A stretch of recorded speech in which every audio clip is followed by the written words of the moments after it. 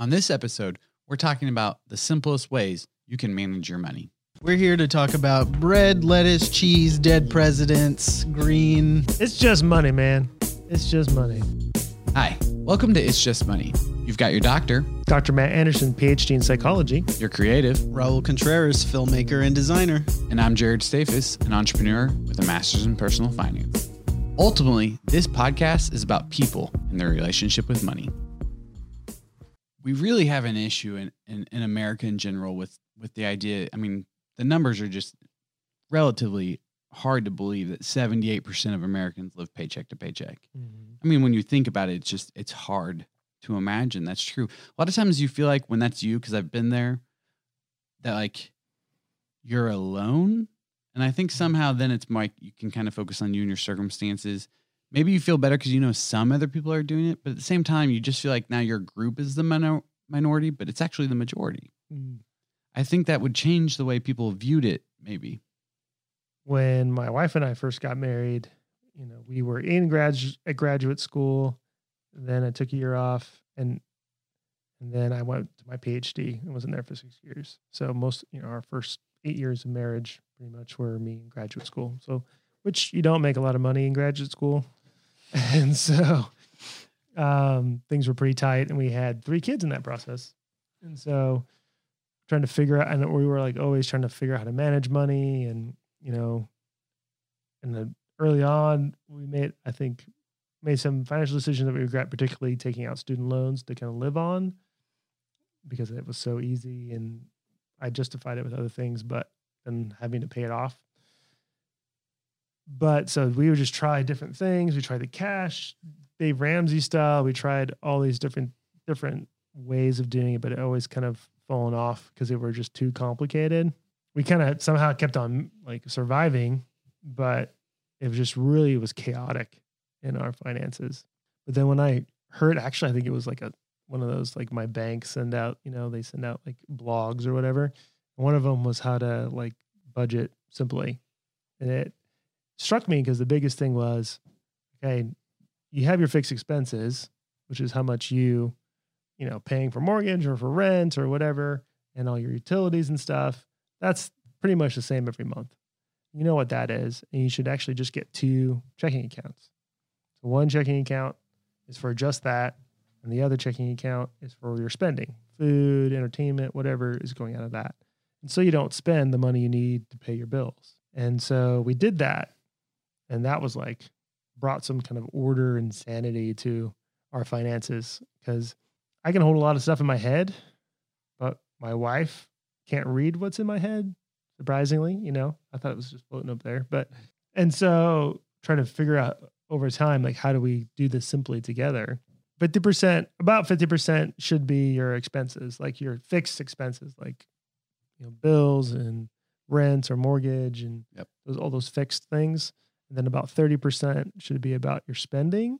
You should ideally be saving 20. And some of that could be, extra payments towards debt and stuff.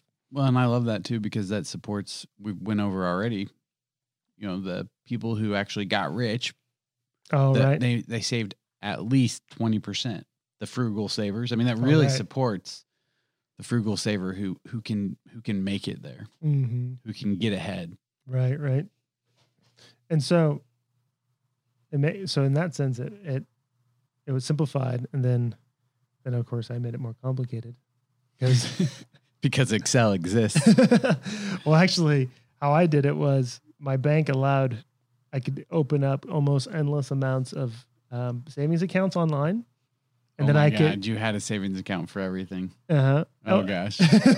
And then I had automatic transfers. Nightmare. I had an automatic transfer happening from where my check was deposited. So the day after my check was deposited, it would split it out. I could just see like all these little deposits, 50 cents here, $1 here. Oh, your poor wife. Well, that actually was helpful, because then instead of like trying to track things, it's like, so when you spent it, you took it it was kind of like the envelope system, but digitally. Mm-hmm. As in the accountant in you is freaking out. But it's what I have a budget for in Excel.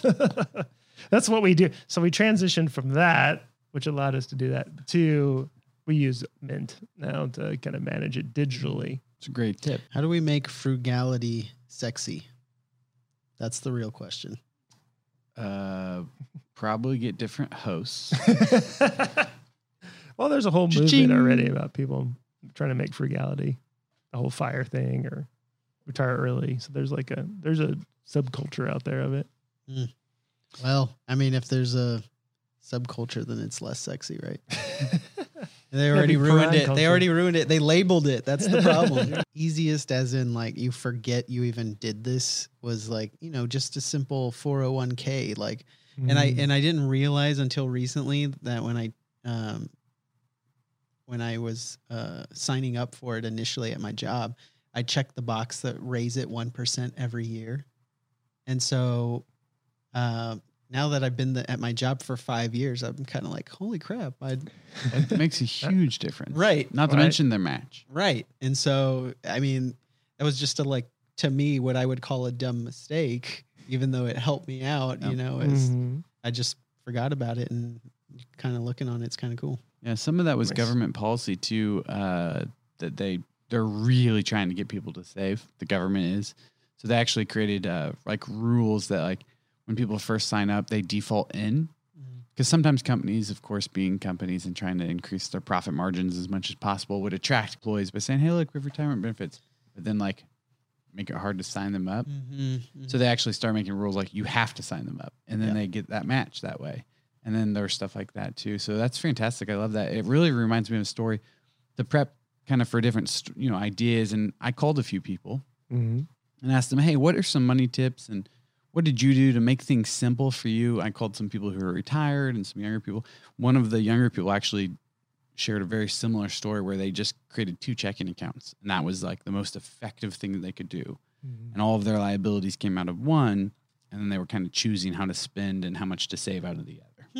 And that was it. Right. When they finally figured that out, it was really effective. So that was interesting. For sure. My dad's actually was one of the ones I talked to, and his was interesting because he's like, I remember different times, so these numbers don't apply as they do today. But just thinking like, how would I save this $200 a month? I need everything I have. But at some point, he starts saving $200 a month, and then he realized at the end of the year, like he didn't really notice he didn't have the money, which is kind of this 1% thing. You didn't really notice, and so then he was like, well, I guess I'll do $250, and he just kind of kept working it up until it got to pretty significant numbers as, you approach retirement and after years of employment. So kind of like your story. So I think that's a fantastic way to do it, is to start with something smaller and just inch it up. Yeah. And then you actually step back and look at it and you're like, wow, that really works. And you never notice because 2 things are happening at once. You're making more money as you go. So you don't notice that you're saving more because you're making more than you actually, contribute to savings. And 2, it just happens. So kind of goes back to your savings account. So I think that both those are great and actually line up very much so with much of the advice from when I talk to people. For me, I don't know where. I think my wife recently identified me as she made me take some sort of test, some popular book. Now I'm a rebel, apparently. Without a cause? Without a cause, with a lot of causes. Dude, just being frugal is rebellious. Well, yeah, and I was very, and that funny. actually was a very important part of my motivation, which is where I've drawn a lot of meaning, is I've always wanted to be able to do what I wanted, when I wanted, the way I wanted. I'm like a huge team player. I love team. I love being a part of stuff. But there was a movie, and I just remember chuckling, and I was like, I love this line. It was, I think it was called The Gambler with Mark Wahlberg. What's the large? John Goodman. I think I got the right name. What's The larger guy. I love John Goodman. He's like awesome. Yeah. So John Goodman's in there. He's talking to Mark Wahlberg, and he's basically goes, where you need to be, you have to be in the FU position. And so Mark Wahlberg would put him in this position where he didn't have the money to cover stuff. And of course, it creates lots of problems, which is kind of 78% of America, apparently. And he said, you always have to have enough to be in the FU position. You can walk away.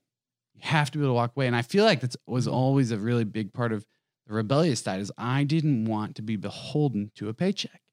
It would control me. I remember when we first got married, I actually told my wife, don't marry me if you can't handle me deciding to make less money and and for happiness or for some other motivation. Like that's a thing. And I remember her asking, what do you mean by less money? what is this number? She like straight up asked it. And I said, I don't know. It's the least amount I could imagine making at the time. Like I'd almost have to work less. And I was like, $20,000. And she actually struggled with that. And I was like, okay, I don't know, maybe more than that. That seems likelihood. I mean, I'm pretty sure minimum wage is going to get me pretty close. Yeah. Hey, you've got money questions. We've got money answers. It's Just Money Live is coming up. Check out our Facebook page for details. Make sure you don't miss your opportunity to participate. All right, we'll see you then. But that was a big part of who I was. And so I think there's a lot of legitimacy to each person kind of having their own goals. But for me, it was, I didn't want to be controlled by my financial circumstances to where I couldn't make decisions. Mm-hmm. Dude, you probably could have saved a lot of marriages. But if everyone asked that question. Well, actually that was my big money, how to simply manage your money. My big tip, learn how to talk about money. Mm-hmm. Learn how to have a conversation with your spouse that's not a fight. Mm-hmm. That includes the topic of money. Because I find so few, and I know this was highly supported in all of my education when I really pursued the industry, was that like relationships and people and money, they just don't even go together. Like husband, wife, sure, share everything, talk about everything. But do you have any, I mean, not that this is wrong, but there's a lot of people who just have to run two different financial lives in their household so their marriage works. And that's a good thing to do if that makes your family work. Right. At least in my opinion. So I think what you're saying is true. There's an aspect to the money talk, right? Because there's always some sort of I don't know what the word is. Could it be infidelity? Like for whoever makes the less of your relationship or whatever the case. You know what I mean? Like in a couple? Yeah, in a like when whoever makes less money, right. There's like or spends more of it. And I'm not sure if that's the right word for it, but some sort of like insecurity or something. There's definitely insecurity, especially highly shown with males. Like it's actually like hard for them. Right. When their wives make more money, which right. I was always like, isn't that like the best? Bring on the sugar mama. Oh, but the thing you talked about earlier before we started was when you budget, you don't budget what you're going to spend. You budget what you save first. And then I don't care how much you spend. I want to know that you're saving. You said something like that. Yeah. So very dramatically. Yes. I am very passionate about that. So people always talk about budgets, and I used to make, as we've identified, I can tell you everywhere I've spent every dime, including when somebody hands me cash, I like go home and log it real quick before I forget. Wow. Despite all of this, I used to make budgets and I don't make them anymore. So my wife and I sit down pretty much just annually at this point for this conversation. And we talk about how much we want to save that year. And then we kind of back figure, like, I mean, at some point you have to accept whether that's legitimate or not. Like, can you achieve that? But really and what we're actually talking about is here are our goals as of today for where we want to get to. And we talk more about the future. Do we really want to retire? Do we want to retire young? Do we want to travel young? Do we ever want to be able to take a few years off? Do we want to have kids? So we kind of have those. So bigger topics, lots of conversation. But when it gets to the budgeting side, we pick how much we want to save. And then we have the rest. So then about every couple of months, we'll sit down and we just review our spending. And we make sure we're on track for the amount we've saved and the amount we've spent are going to like work out, that we achieve the saving. Mm-hmm.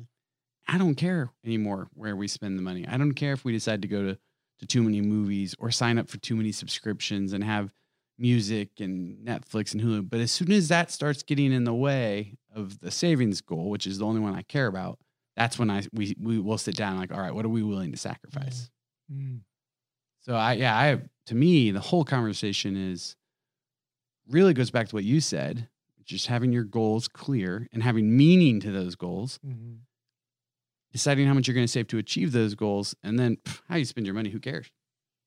So for me, what I'm taking away from this conversation is kind of blew some of my categories. It was really thinking for the budget, the goal is the savings. So I don't know. I just hadn't really thought about it that way, Jared. So that kind of stood out for me. It's like, okay, if the savings is what helps me achieve my goals, then that's really that's the most important part of the budget. Yeah. The only part that matters. Yeah. Which, we're still tracking everything to make sure it works and stuff, but to really focus on, okay, as long as the savings isn't affected, we're good. Yeah. I mean, that's when you have to start introducing the sub budgeting. Right. When you're not achieving the goal, like where can we take from? Mm-hmm. So it's nice that's why I still log everything. Everything gets you have budgeted, all the data. It gets logged so that we can go back and then go, looks like the easiest spot is to cut back going out to eat. Mm-hmm. And so we've had to do that a few times. So in theory, we're not so much budgeting as looking at the data and then making a data-driven decision. Mm-hmm. It's not emotional. We don't just say, if you don't track what you're doing, that's a different problem. So you still have to have an ability to go back and you either need to budget and then make sure it goes with it, or at least log it, or have a good, honestly, credit cards nowadays are awesome at categorizing. So you can still even just go look at it big picture there and say like, oh, we spend a lot on entertainment. Something you mentioned, I think that gets to the heart of what we're talking about also is like, as we're talking about relationships, and talking about money with each other, I think the more important thing is even if you're not in a relationship, you find somebody to hold you accountable. Mm-hmm. That's good. Maybe find like a money partner, a budget partner or something. And, you can kind of work together in trying to save money. I guess I've always never really thought about it, but there are people I talk to like that. Mm-hmm. That has been very beneficial for me. Mm-hmm. Yeah. Mentors of sort, and sometimes just peers.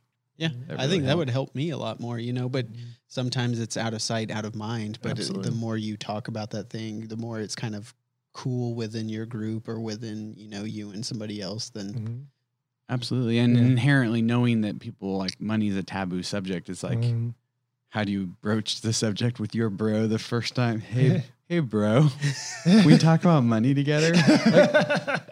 Oh my God. You would just first off, you called me bro. Secondly, you want to talk about money? This is over. You knew bro, right? You start the conversation. So I was saving the other day.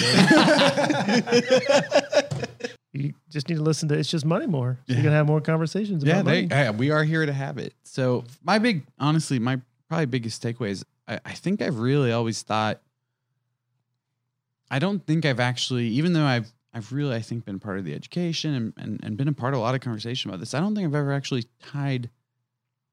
I always thought, if you're future oriented enough that it would work, but it's really not. And if you're like, okay, well, if it's not that, then it's goal oriented. You have to have a goal, and that's really not that either. It's the meaning is the key to me. Is more clear now. It's more clear to me if I was subtly working with somebody and I was trying to help them achieve their goals, that I would focus a lot on that, and that would help get them to where they need to be. And then I would try to start weaving that into their kind of sub narrative and story to themselves and try to bring that out where, ideally they say it and kind of attach it to it. And then I think they would be better at achieving those goals. And so, I think I'm going to start applying that even more when I just think about business owners and working with them on a daily basis. And maybe I do it naturally a little bit and I just never noticed. But that really stood out to me as like a concrete thing I should be considering as I work with people. Get off your phone, Raul. We're recording here, man. Man. I feel like he just doesn't care about what we're talking about. Hey, man, I'm budgeting right now. I'm already on mint.com. That just reminded me of